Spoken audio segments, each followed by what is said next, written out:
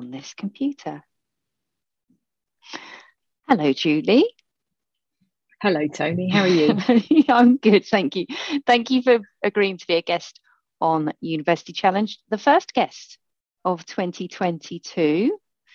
So I know you, we've met, but for the listeners today and the listeners to come, could you please tell everyone your name and what job you do today?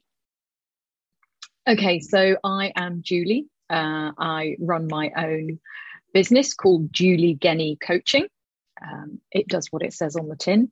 I'm a mindset coach who works with business women who are running what I call purpose-led or way shower businesses, where they have a passion and a purpose behind why they run their business and probably want to change the world. And yeah, it's a question I often ask people. Do you want to change the world? Or how do you want to change the world? Even. Oh, I like that. How do you want to change the world? And generally, lots of us do, actually, in our own little way.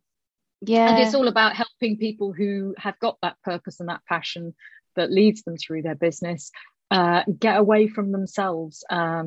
Mostly the things that hold us back are what the outside world calls imposter syndrome. I can't bear the word and phrase. It's too generalized for me, but it's the specifics about who do I think I am that I can do this? Why is it so hard? Why is it so difficult? Why am I getting in my own way? Why am I tripping over my own feet? Why is it frustrating when I know in my head I can do this, but in my heart it just isn't happening?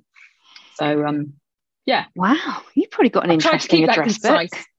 Yeah, but I know there'll be people now going, how do I want to change the world? And I can see you need a coach to help you with that, because it's not a conversation that you might have with, I don't know, your partner, your friends, your parents. It's a big hairy question. Yeah, it is, isn't it? So that's today. But if we go back in time a little bit, in the spirit of this podcast, what are your memories of secondary school? Not great, if I'm honest. I did 2 secondary schools. I started off in North Wales for my first year, and then we moved to Reading when I was 12. And I struggled, actually, when we first got here, because Reading had 11 plus in those days, and I hadn't taken it because Wales was too progressive, stuff like that. And so there was a big thing about where I go to school, and in Reading in those days lots of the schools were single sex, and my mother was absolutely adamant that I went to a mixed secondary school, which meant going across town on 2 separate buses. So I did that for 4 years. And why did your mum want you to go to a mixed sex school? I think out of interest. Just out of interest. Do you know what? It's not a question I've ever asked, but I think it was just her perception that mixed schooling was the thing to do. My family were very heavily involved in education, and mum was in an state education pressure group in those days, and so there was a big thing about education and the kind of being the be all and the end all, which is kind of interesting the way actually it's happened for me and actually for other members of my family. It's kind of, maybe that's part of it, I don't know. It is interesting. So this conversation is quite will be quite revealing in some ways for me too. Yeah, and I read, and maybe it's a little aside, but we go to Wales on holiday. I picked up a couple of books by Welsh authors, and one of them spoke about there being campaigns in Wales to do with secondary schooling in the 70s and 80s, maybe. Yeah. Big. It was a big deal. Right. I can't remember what the stuff was, but I remember my mum doing mock-ups of magazines and doing the cutting and pasting and all that in the days before computers and stuff every month. The campaign for the advancement of state education. That's it. Right, now I've got something, a little rabbit hole to go down after this. Yeah. Okay, so your mum was doing that and your dad was also in education? No, not at all. He had been. We moved to Wales because he went to university as a mature student, and we went with him. As a family, moved out of London. Okay. So yeah, blimey, you'd already gone from London to Wales to Reading, yeah, and you're only 12. Yeah. Okay. Yeah, exactly. Okay. And so I'm trying to fit into a secondary school where my accent is described as posh. Yeah. Which is a bit weird. And I go 2 buses across town, so I don't live locally to anybody else. Yeah. I make friends with someone who is actually now a really dear friend still on the bus. And she comes from Tilehurst, I come from East Reading, and we both head to North Reading to go to school, both because of our parents being absolutely adamant that they wanted us in a mixed secondary school. Right. Wow. And what exams would you have studied for then at that point in time? It would have been O levels. So that's I don't know, it depends who listens to this. The equivalent of GCSEs as they are now, but they were called ordinary levels, O levels. And some of them were quite old fashioned. In those days, maths was taught without calculators. They were just beginning to come in, and there was no such thing as multiple choice. That was incredibly controversial in maths, I remember. We did Oxford Board, which was apparently one of the toughest, and it was all about understanding what the question was asking you. And I now understand why I found it such a challenge, because it turns out that I'm probably dyslexic, and comprehension is one of the things I was challenged by. So it's like, oh yeah, that now makes sense. And how did you get on in your O levels? Not bad, considering. I think I got 3 Bs, a C, and a GCSE grade 1, which was supposed to be the equivalent, and failed the others. I had some family traumatic event which meant that I completely went off the rails, and so actually 5 O levels was not a bad shout. I did a lot of retaking, and I switched schools afterwards for sixth form, fairly disastrously, because it meant I did 2 terms and then I dropped out, because it just wasn't happening at that time in my life. It was just education wasn't important. How did you feel sixth form was different to school, or was it? It was incredibly social. I met some brilliant people. Firstly, I went to a more local secondary school with a sixth form, and I met some like-minded people, which was great. And we were allowed to dress as we wanted. None of that uniform lark, and none of that dressing for business, as lots of schools now do at sixth form, suits, which I think is really odd, or really odd indeed. Dressing for businesses that don't exist. Yes, exactly.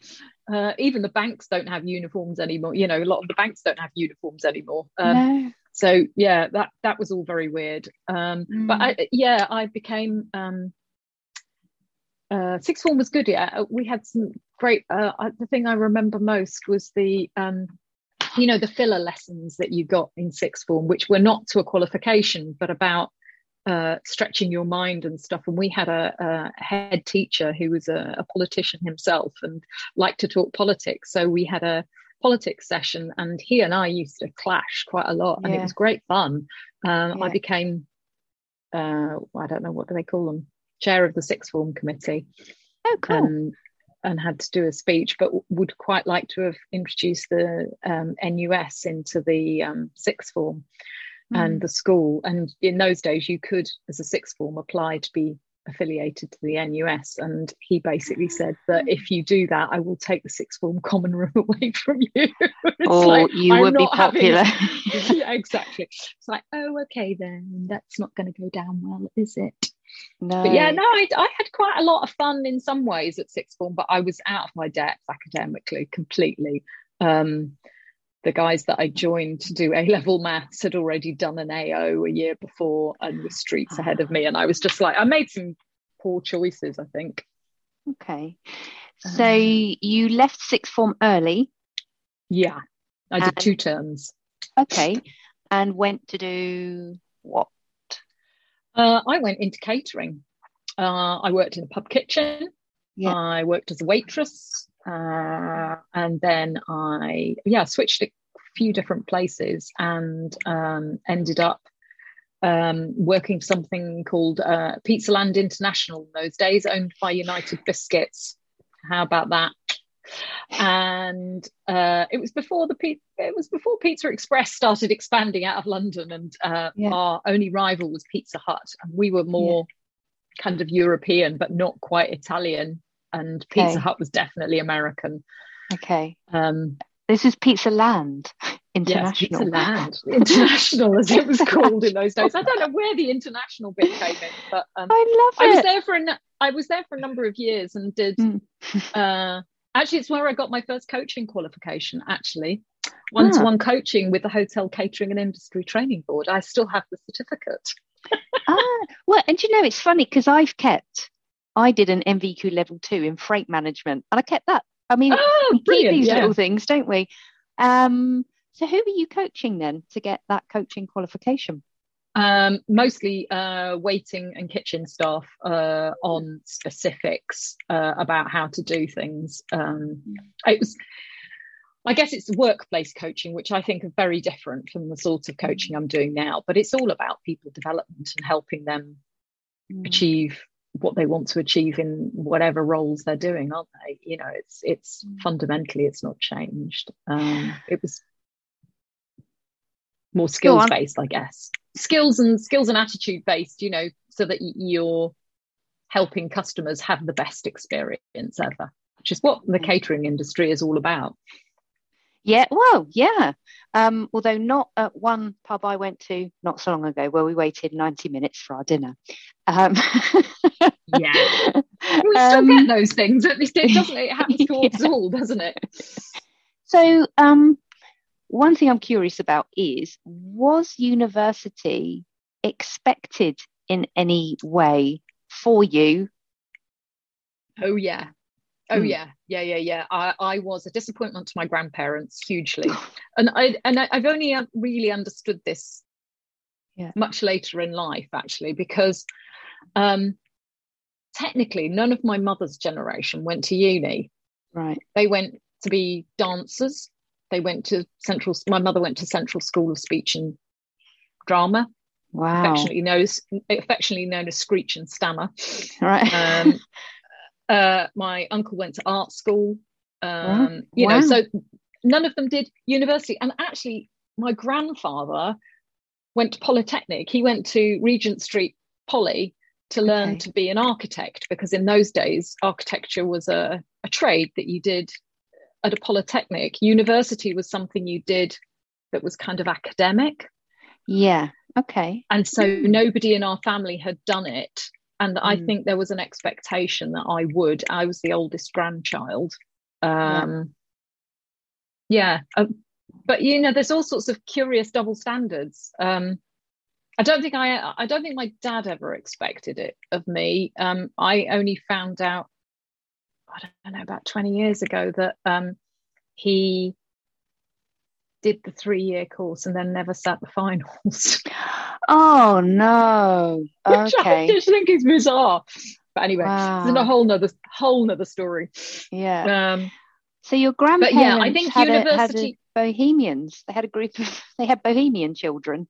If your mum went to Central School of Drama, I mean that's impressive. People didn't just you didn't just get a place there, did you?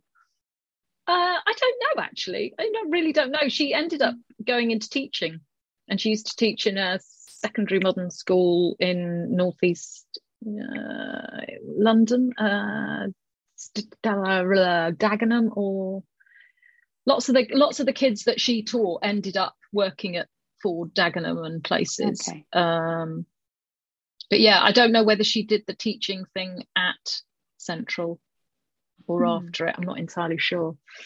Okay. So you didn't go to uni. You went out to Nope. work, Mm-hmm. but rapidly got your first professional qualification while you were there. How do you go from Pizzaland International to helping way showers that want to change the world? How do you get from there to there? It's a very squiggly path, you know, but they talk about millennials having a squiggly career paths. Do you know what? Lots of us have had squiggly career paths for a lifetime. You know, it's not always been kind of straightforward. And I think I always felt that there was something wrong with me because I didn't have this clear, I want to be a policeman, I want to be a nurse, I want to be a doctor, or I didn't have this clear idea of what I wanted to be. And so I kind of muddled on through. From one thing to another, and so I left catering and joined banking of all things without a maths A level. Oh my god! Gosh, yeah, exactly. Did sort of customer service type roles and a few specialist roles, and then got into the training and development arm up in London. Okay. So there's a training development. Yeah. So I was with group training when it was in the most fascinating time. It was expanding. At one point, I was one of 60 consultants, learning and development consultants, and we were working across the banking network of our bank. We were designing, we were evaluating, we were, my specialist area was computer-based training. So I was writing computer-based training in the days when we had floppy disks. Yeah. We would send the floppy disks down to allocated branches for people to study this little bit of training. And then just before I left, I was doing sort of projects that were simulations of IT systems, doing all sorts of translation from IT language to language that bank managers would understand because it's their first experience of using computers.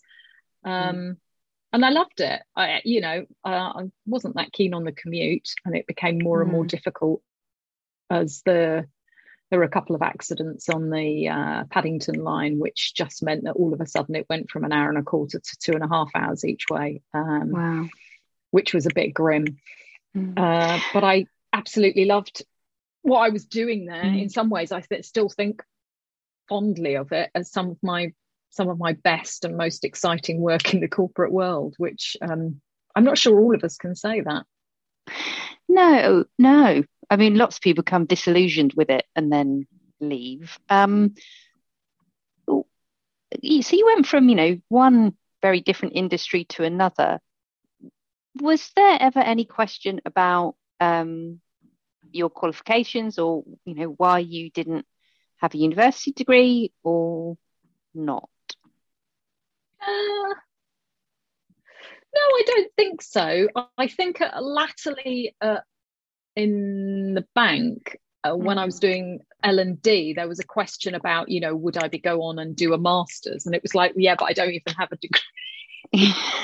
I've been doing professional qualifications while I was there, so I've done my CIPD certificate in training practice. Yeah. I'd done that. And so, but it was that kind of thing as well, when are you going to go off and do your master's? I actually don't have a degree. Okay. So that was kind of interesting. The bank, I remember going in at the bottom grade because I didn't have A levels. Okay. You could only go in on the management development if you had A levels, even though I was quite clearly bright enough. But yeah, I'd failed. I'd gone back to college at some point for a year, and I'd failed miserably with 3 of them and got an E in the politics. Okay. But that wasn't enough to qualify for a management trainee place in the bank. But they did fund your professional development. So when I was in L&D, there were courses and opportunities for professional development all the time. I was constantly doing stuff. even if it was internal, not externally accredited. I became an IIP. Do you remember that? Investors in People. Yeah. I became an IIV accredited person for our department as well. So I did all that. I just was fascinated about helping people develop themselves. Mostly it was, on a professional level, but actually, I was beginning to get curious about, how do we develop ourselves personally as well. And how long were you at the bank for? I think it was 12 years in total. Okay. Yeah, I think so. Why did you leave? Where did you go? Well, there's the story. You see, that's what happened. So 1999, I'm aging myself a bit here, there was a whole kind of imploding of the banking sector, and we were ripe for being taken over. And Bank of Scotland came in and said, well, we'll make an offer. And the bank suddenly turned around and went, you can't manage yourself. You're too top heavy. And so the bank rapidly sort of suddenly turned around and went, well, we'll just get rid of a whole lot of head office staff. Right.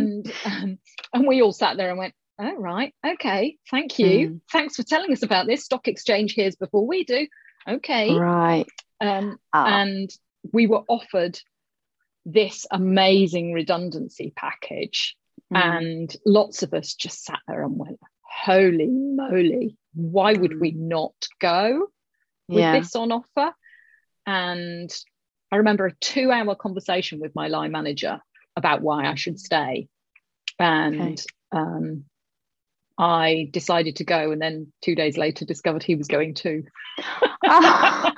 And so were countless other people. They hemorrhaged a massive amount of people. One of my colleagues was able to work for a year for an organisation without pay, a third sector, not for profit, to give his time and expertise. That's how generous most of us, most people came out who had bank mortgages without them. I just got this vision of your manager saying, oh, you really should stay. And in the back of their mind, they're like, how quickly can I pack my briefcase and go? Yeah, no, he was a nice guy. But he was looking for the organisation, as he rightly should do. But again, he was in a great situation and, saying all sorts of things about my career. And actually, as it turned out, Bank of Scotland did not buy us out. Royal Bank of Scotland came in and bought us out. And those people who elected to stay had a pretty rough ride after that, actually. It was fairly grim. But at the time, I had just started a part-time degree at the University of Reading. Well, not actually, I hadn't just started. I've been doing it for a few years while I was at the bank. So I started doing a part-time degree in English literature. Okay, yeah. And I don't know, maybe I need to take a step back. While I was working at the bank, I kind of felt a bit like my brain wasn't been working enough. This is before I got the job in London, and so I did an A-level English at night school over 9 months, and absolutely loved it, just adored it, and came out with a B. I was like, great. Okay, well, that's interesting, considering I got an O grade the last time I tried to do this, kind of 10 years on. And I just thought, oh, well, maybe I should do something else. And I think I was working in the securities department, and I was thinking, oh, okay, maybe I'll go and do a law degree or something, maybe that would be sensible, get me a better job and blah, blah, blah. And I just sat there and went, but I don't want to do law. Why do I want to do law? Why do it just doesn't interest me enough. And I just thought, actually, what interests me was the English, the studying of literature. And I found out that Reading ran these part-time degree courses over a number of years in the evenings, and thought I'd give it a go. And what was the entry requirements to do that? They're completely flexible in the sense that when you do a part-time degree, because you're paying for it, because in those days people didn't pay for their degrees. You're paying for it, and they just need to make sure that you're academically able enough to cope with it. And I got in with my 1 grade B A level. Yeah, great. And the first year you have to do an additional subject for a year, or for the first 2 terms.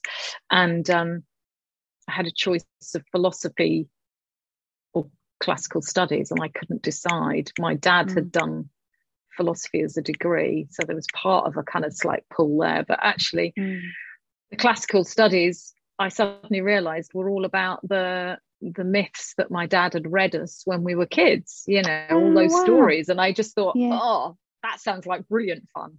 And it turned out to be. And in fact, I ended up switching my degree, so it wasn't just English literature, it was English literature with classical studies, and I studied it all the way through and absolutely loved it. Wow. So you've left banking, take the redundancy, you're still doing your degree.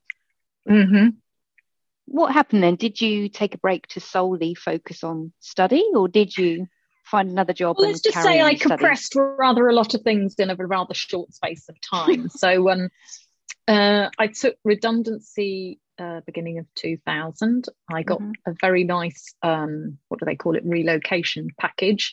So they give you all this recruitment to help you find another job.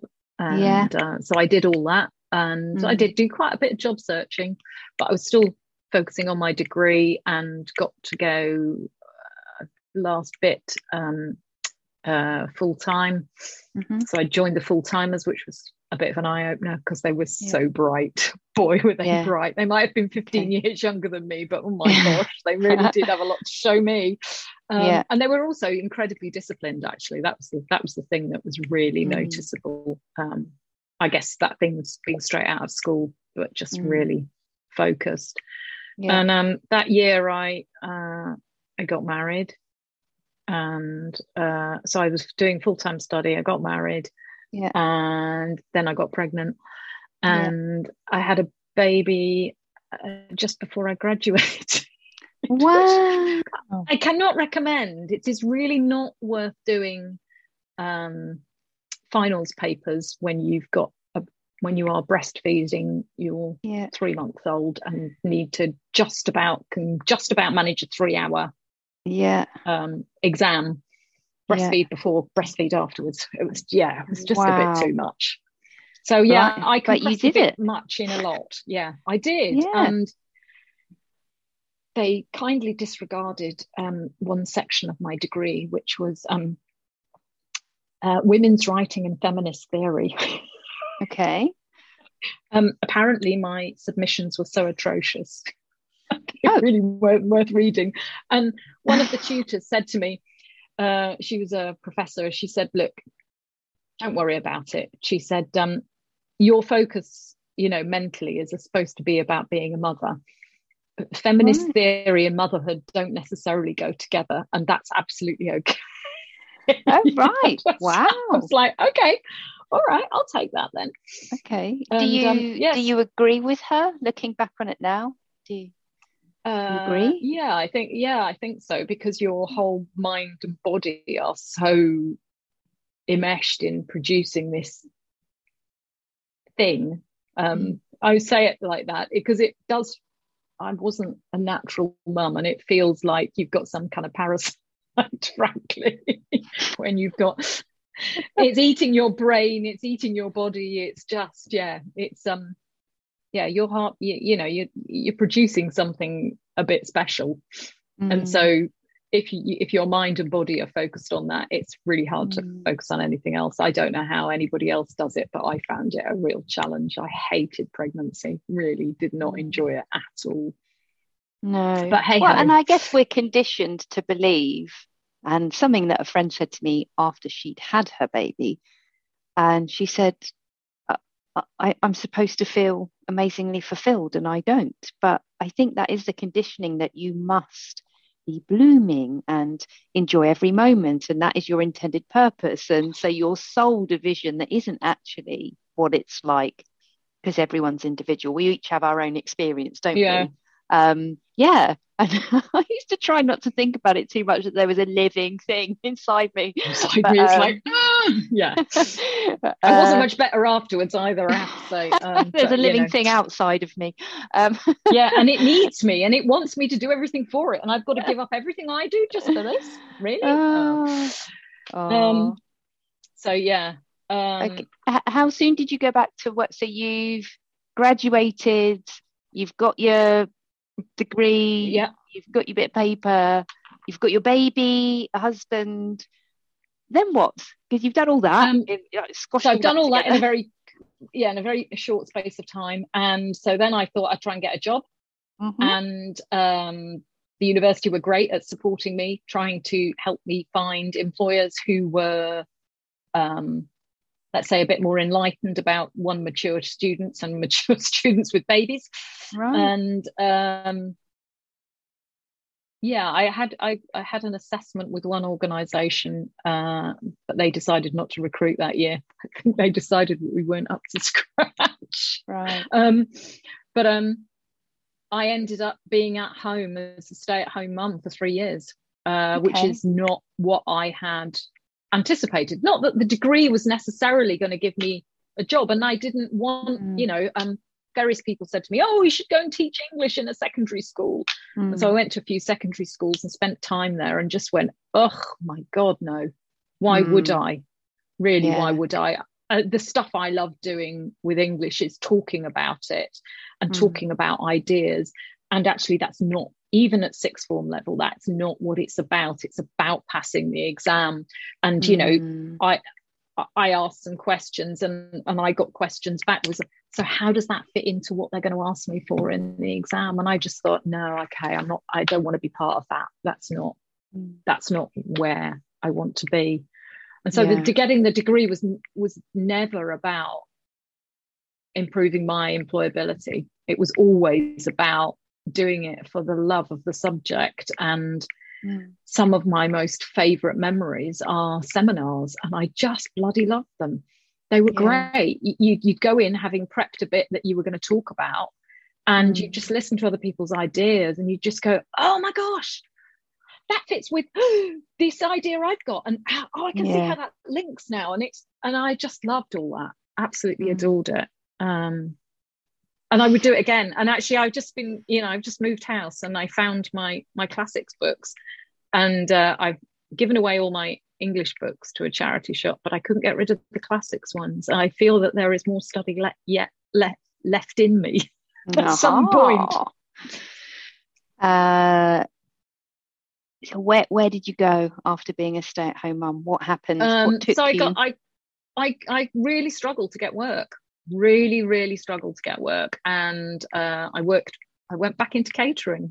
My favourite job being a waitress, and I did that weekend evenings because my husband could look after my son, our son, and I could work. And it's only after I'd done that for 14 months that I was able to then get a job, and I worked in a small business, consulting CSR business, corporate social responsibility, working with FTSE 250s, and I was running the office, doing the accounts, doing learning about marketing. I now see it as perfect preparation for running my own business, actually. Although I think I'm better at running somebody else's than my own, but let's not go there. And then what did I do after that? I got a job at the university, doing administration. That you studied at the University of Reading? Wow, okay, right. I worked in, again, a fascinating department. I worked in what was called the Walker Institute for Climate System Research, where all the guys were doing and girls were doing amazing research into climate effects and supporting them. Although it was administration, but actually it's supporting them and trying to find money from somewhere in order to allow them to do more of what they did. I realised was a really important purpose for me. So I stayed there for quite a long time. And it was then that that I found sort of during that time, again, it was that kind of slight itch. I need my brain to work a bit more than it is at the moment. And that's when I started getting into neurolinguistic programming and training, and realizing that actually I wanted to coach people.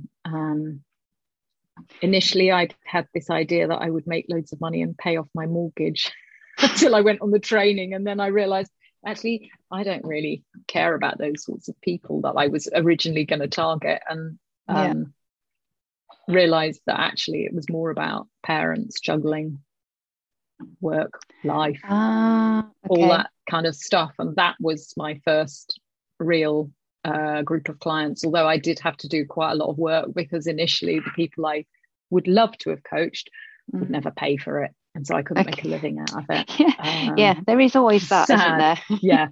They've got to have the income, they've got to want to pay for it. So and do you think there's a connection there between, so you've got your love of language and love of English and love of ideas, and do you think that influenced the type of coaching that you pursued?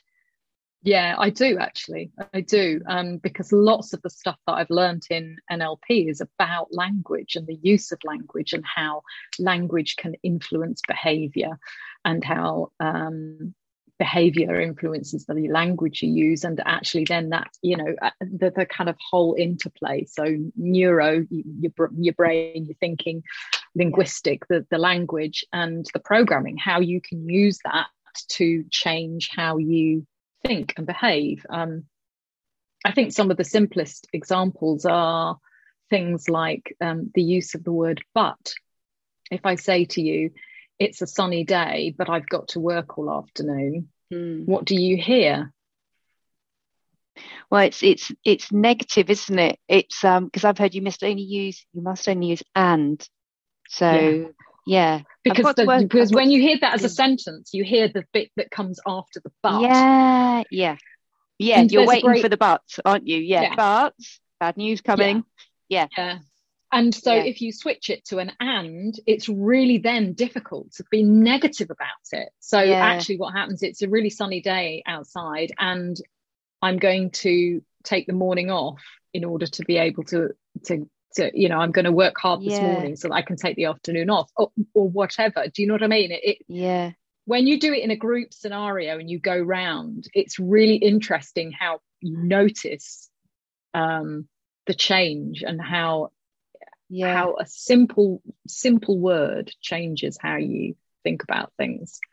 And we all imbue, there are so many words where we imbue different experiences of our lives and understanding. So when you say the word love, what does that mean to people?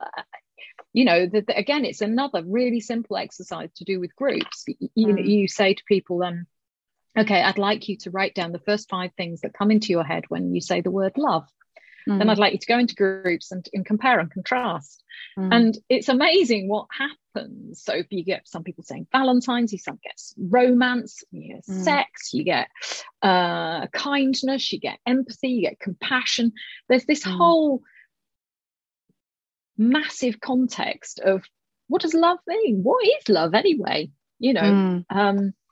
And I find that absolutely fascinating. And I guess that's a lot of what I do with individual clients, is helping them understand where some of their stuff comes from, and whether some of that makes sense for them. Really, does it make sense? Because actually, if it's stopping them being loving, or because actually they feel it's this, and this, for example. That's easier. And I was thinking about how we might use language at home. So our classic example is our son doesn't like to be told it's time for bed. I mean, he's a teenager, he doesn't want to be told it's time for bed. So instead of saying it's time for bed, we say, come and say goodnight to the dogs, because that's a nice thing for him. He's like, I'm going to go and see the dogs. It's not you are going to bed. Going to bed, But it was a very particular, on my part, I thought we've got to remove it from, or change it from being an instruction about we're telling you what to do, to we're inviting you to do something that you enjoy. It diffused. It's not late enough. It became right then. Say goodnight to the dogs. I like that one. I think that's inventive, but I really do. Manipulative. I don't know.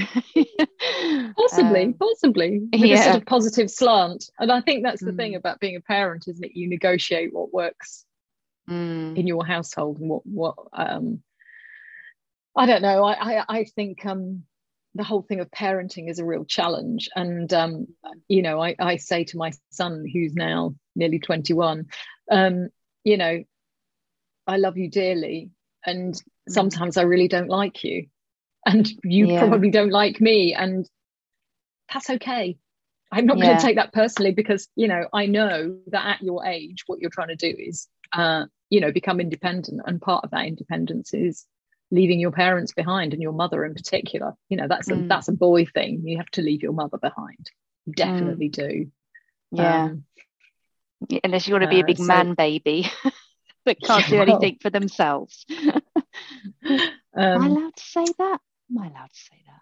I don't know. I think, probably not. Generalisms are it's a challenging one, isn't it? Because generalisms aren't always true.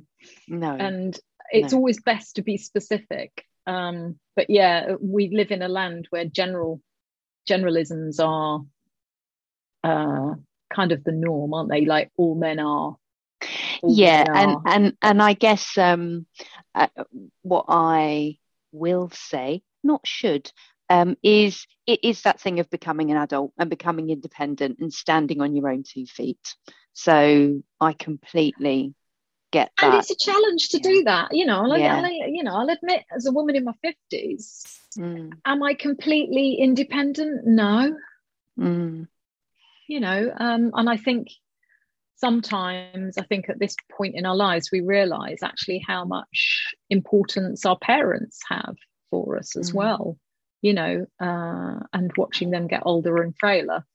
And sometimes, and get to the point where, where they do die, and you do realise that, oh my gosh, now I really am independent, because I don't have them to, even if you don't feel like you fall back on them, if that makes sense. Well, I think that's been the weird thing for me past couple of years. That's it. I don't have any parents, and there was a moment of going, I don't have any parents. That's odd. Like, it feels odd. It's almost like you've moved up a level in the family tree. You're like, oh right, it's empty up there. Okay, now I have to be a grown up. Now I have to be an actual grown up. I feel like we're digressing. Well, I'm pulling you away from the thread. You were coaching parents. Yes, I was. Yeah. Okay, and you're doing NLP, which sounds a little bit different to the clients that you're working with today. So has there been a shift? Yeah, I think, truth be told, I think the pandemic, but also probably a shift in me and my personal perspective, because I'm not a full-on parent anymore myself. And I think quite often, if you talk to coaches, quite often they specialize in areas that they are familiar with themselves, or things that they have been through or are passionate about themselves, things that matter to them. It was a bit like when I stopped volunteering at a toddler group, because I just felt like, actually, I'm suddenly becoming this older mum telling young mums how to be, and that just didn't feel comfortable. And it's like, no, they need more people of their own peer group, of their own age group, to help them and support them, not a bunch of grey-haired ladies saying, oh, you really ought to go to church and you really ought to do this. Do you know what I mean? It just felt wrong on so many levels. But that makes sense. Doing it. And so I think that's where my coaching naturally progressed. And post the first lockdown, my first clients were not in that parent space, and I was just like, okay, this is really interesting. What's the similarity? What are the things that bind these people together? And the thing that I came towards is, yes, they run their own businesses, organizations, whatever, but actually they have a dream, and they've always had this dream, and they're close to, they feel like they're at that point in their lives where actually, do you know what, enough is enough. I'm not peeing around anymore. I want to do this, and I know how to do it. I know, from my life experience, I've got the plans. I know where to get the money from. I know who to get the support from. All that kind of technical stuff is all there. Yeah. It's just, hang on a minute. Who am I? What makes me think I can do this? It's those. Yeah, like I said earlier, I don't like the phrase imposter syndrome because it's too general, but it's the specific things about yourself that bring you those feelings of self-doubt, those feelings of, who am I to think I can change the world? Well, actually, yes, you can. I think we're taught in a very big sense that we are too small and that we can't affect change as one small person. And that's just not true. There are so many examples of one person doing something and creating a movement or an idea or whatever, and changing a bit of the world. Time and a place. Yeah. And I saw a woman, it was via LinkedIn, she received her MBE because she came up with, during maybe first lockdown, it was something like walk 5K, donate £5, nominate 5 people, something like that. But from one idea, I think she raised £15 million for the NHS. I probably got the figures wrong, but it was, I think, exactly as you say, it's kind of, that was something created by one person, or if you think about, what Captain Tom did, this is individuals doing things in that sphere, but same goes for someone that has a business idea or someone who, wants to put themselves out there in the world and inspire change, because we all want to leave our mark, don't we?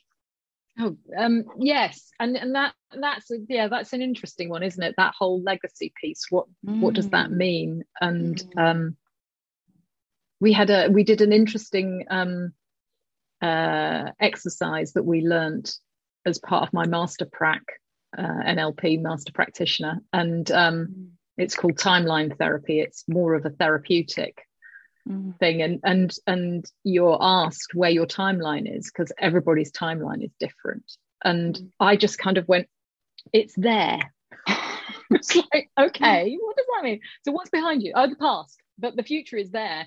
And for me, I've realized it's not about me personally.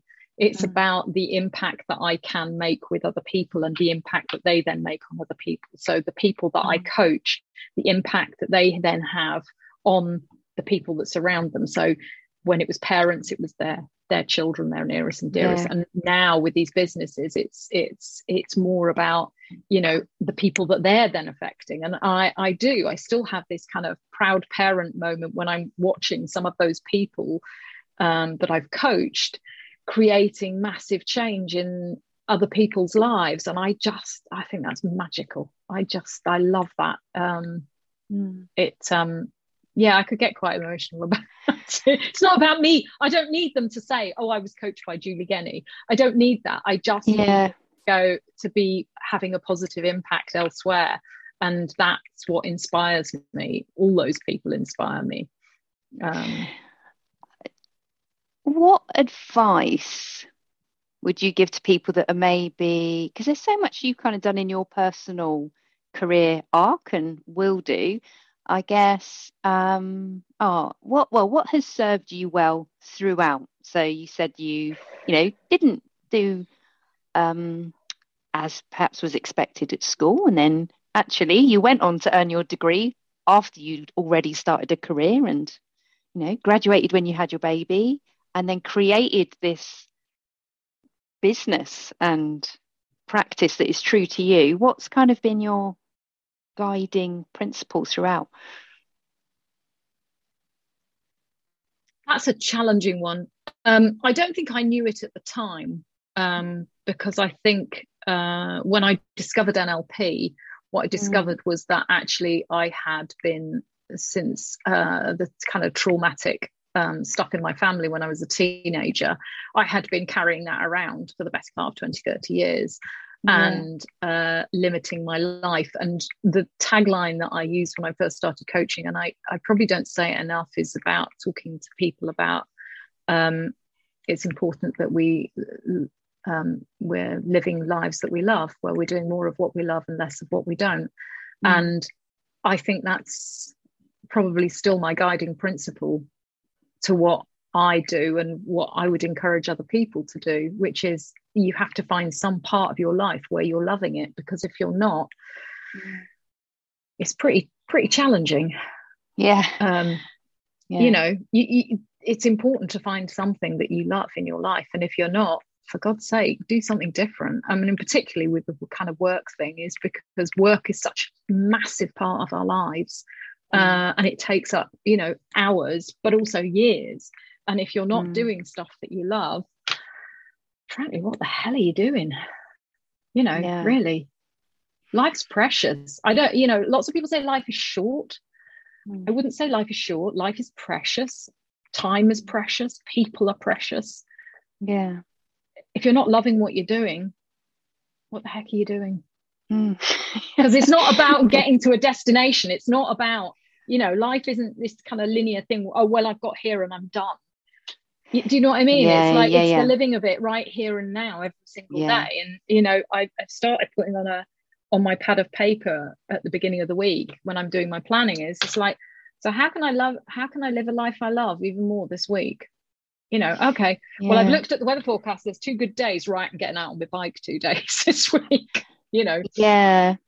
And I really like that. I think there is something in it, because, you know, when we're having to work to pay the bills, or maybe, you know, we don't have as much choice or control as we want, there are areas where, if I think about things that I've always done that I've loved, regardless of income or situation, I've always done something creative and artistic, or whether it was, you know, drawing in felt tip on blank sheets of paper or creating a podcast. So, but it took me quite a long time to figure that out and go, I think truth be told, I think that happens to lots of us. We have these epiphanies in our midlife, and it's like, what have I been doing? And I think part of that is the whole, especially if you get into being a parent, it's pretty relentless. It's the day-to-day you have to do. You have to get up, you have to feed them, you have to send them to school, you have to feed them, you have to put them to bed, you know, and you're earning money to pay the mortgage, to keep the roof over your head and the food on your table. But aside from that, you have to find something that you love. And my most successful clients have been the ones who have something that they always fall back on, whatever it is, whether it's yoga, martial arts, playing musical instruments, you know, and it's lovely when you see, with some of them, I probably only see some of what's going on in their life on social media, but I know with some of them, when I'm seeing them saying, oh God, that was a great musical, you know, that was a great orchestra session that we had, you know, and I think, I know you got a lot out of that. I know that life's pretty good if you're doing that kind of stuff and you're shouting about it, because I know that matters to you, and so you're doing what matters to you, and that's really, really important. And how can people find you then? I mean, I will put your, you know, socials in the show notes. What's the best place for people to find you? Probably LinkedIn is probably where I am at most these days. And probably at the end of an email or the end of the phone. I'm always happy to have, I've never liked the conversation, the word discovery calls. Somebody gave me a thing the other day, and actually I really like this curiosity call. I'm going to start calling it the curiosity call. So if you're curious about yourself, or curious about what change might mean, or mindset thinking might mean, email is hello@juliegenney.co.uk. Brilliant. Phone number? Or should I just leave you to put that on the show notes? I'll put that on the show notes. So if people are curious and want to say hello, then they can say hello to you there. That's been great, Julie. And thank you for, you know I could have pulled you into a ooh, I'm going to have a little mini coaching session here. But I've just loved talking to you. Thank you very much. Oh, no, thank you for having me. I always find being asked questions about why you did things and the route you did them, I always find that completely fascinating, because you never seem to answer, nobody ever seems to answer the same question the same. Do you know what I mean? It always comes out differently. And so that is fascinating. Oh, why did I say that? That's curious.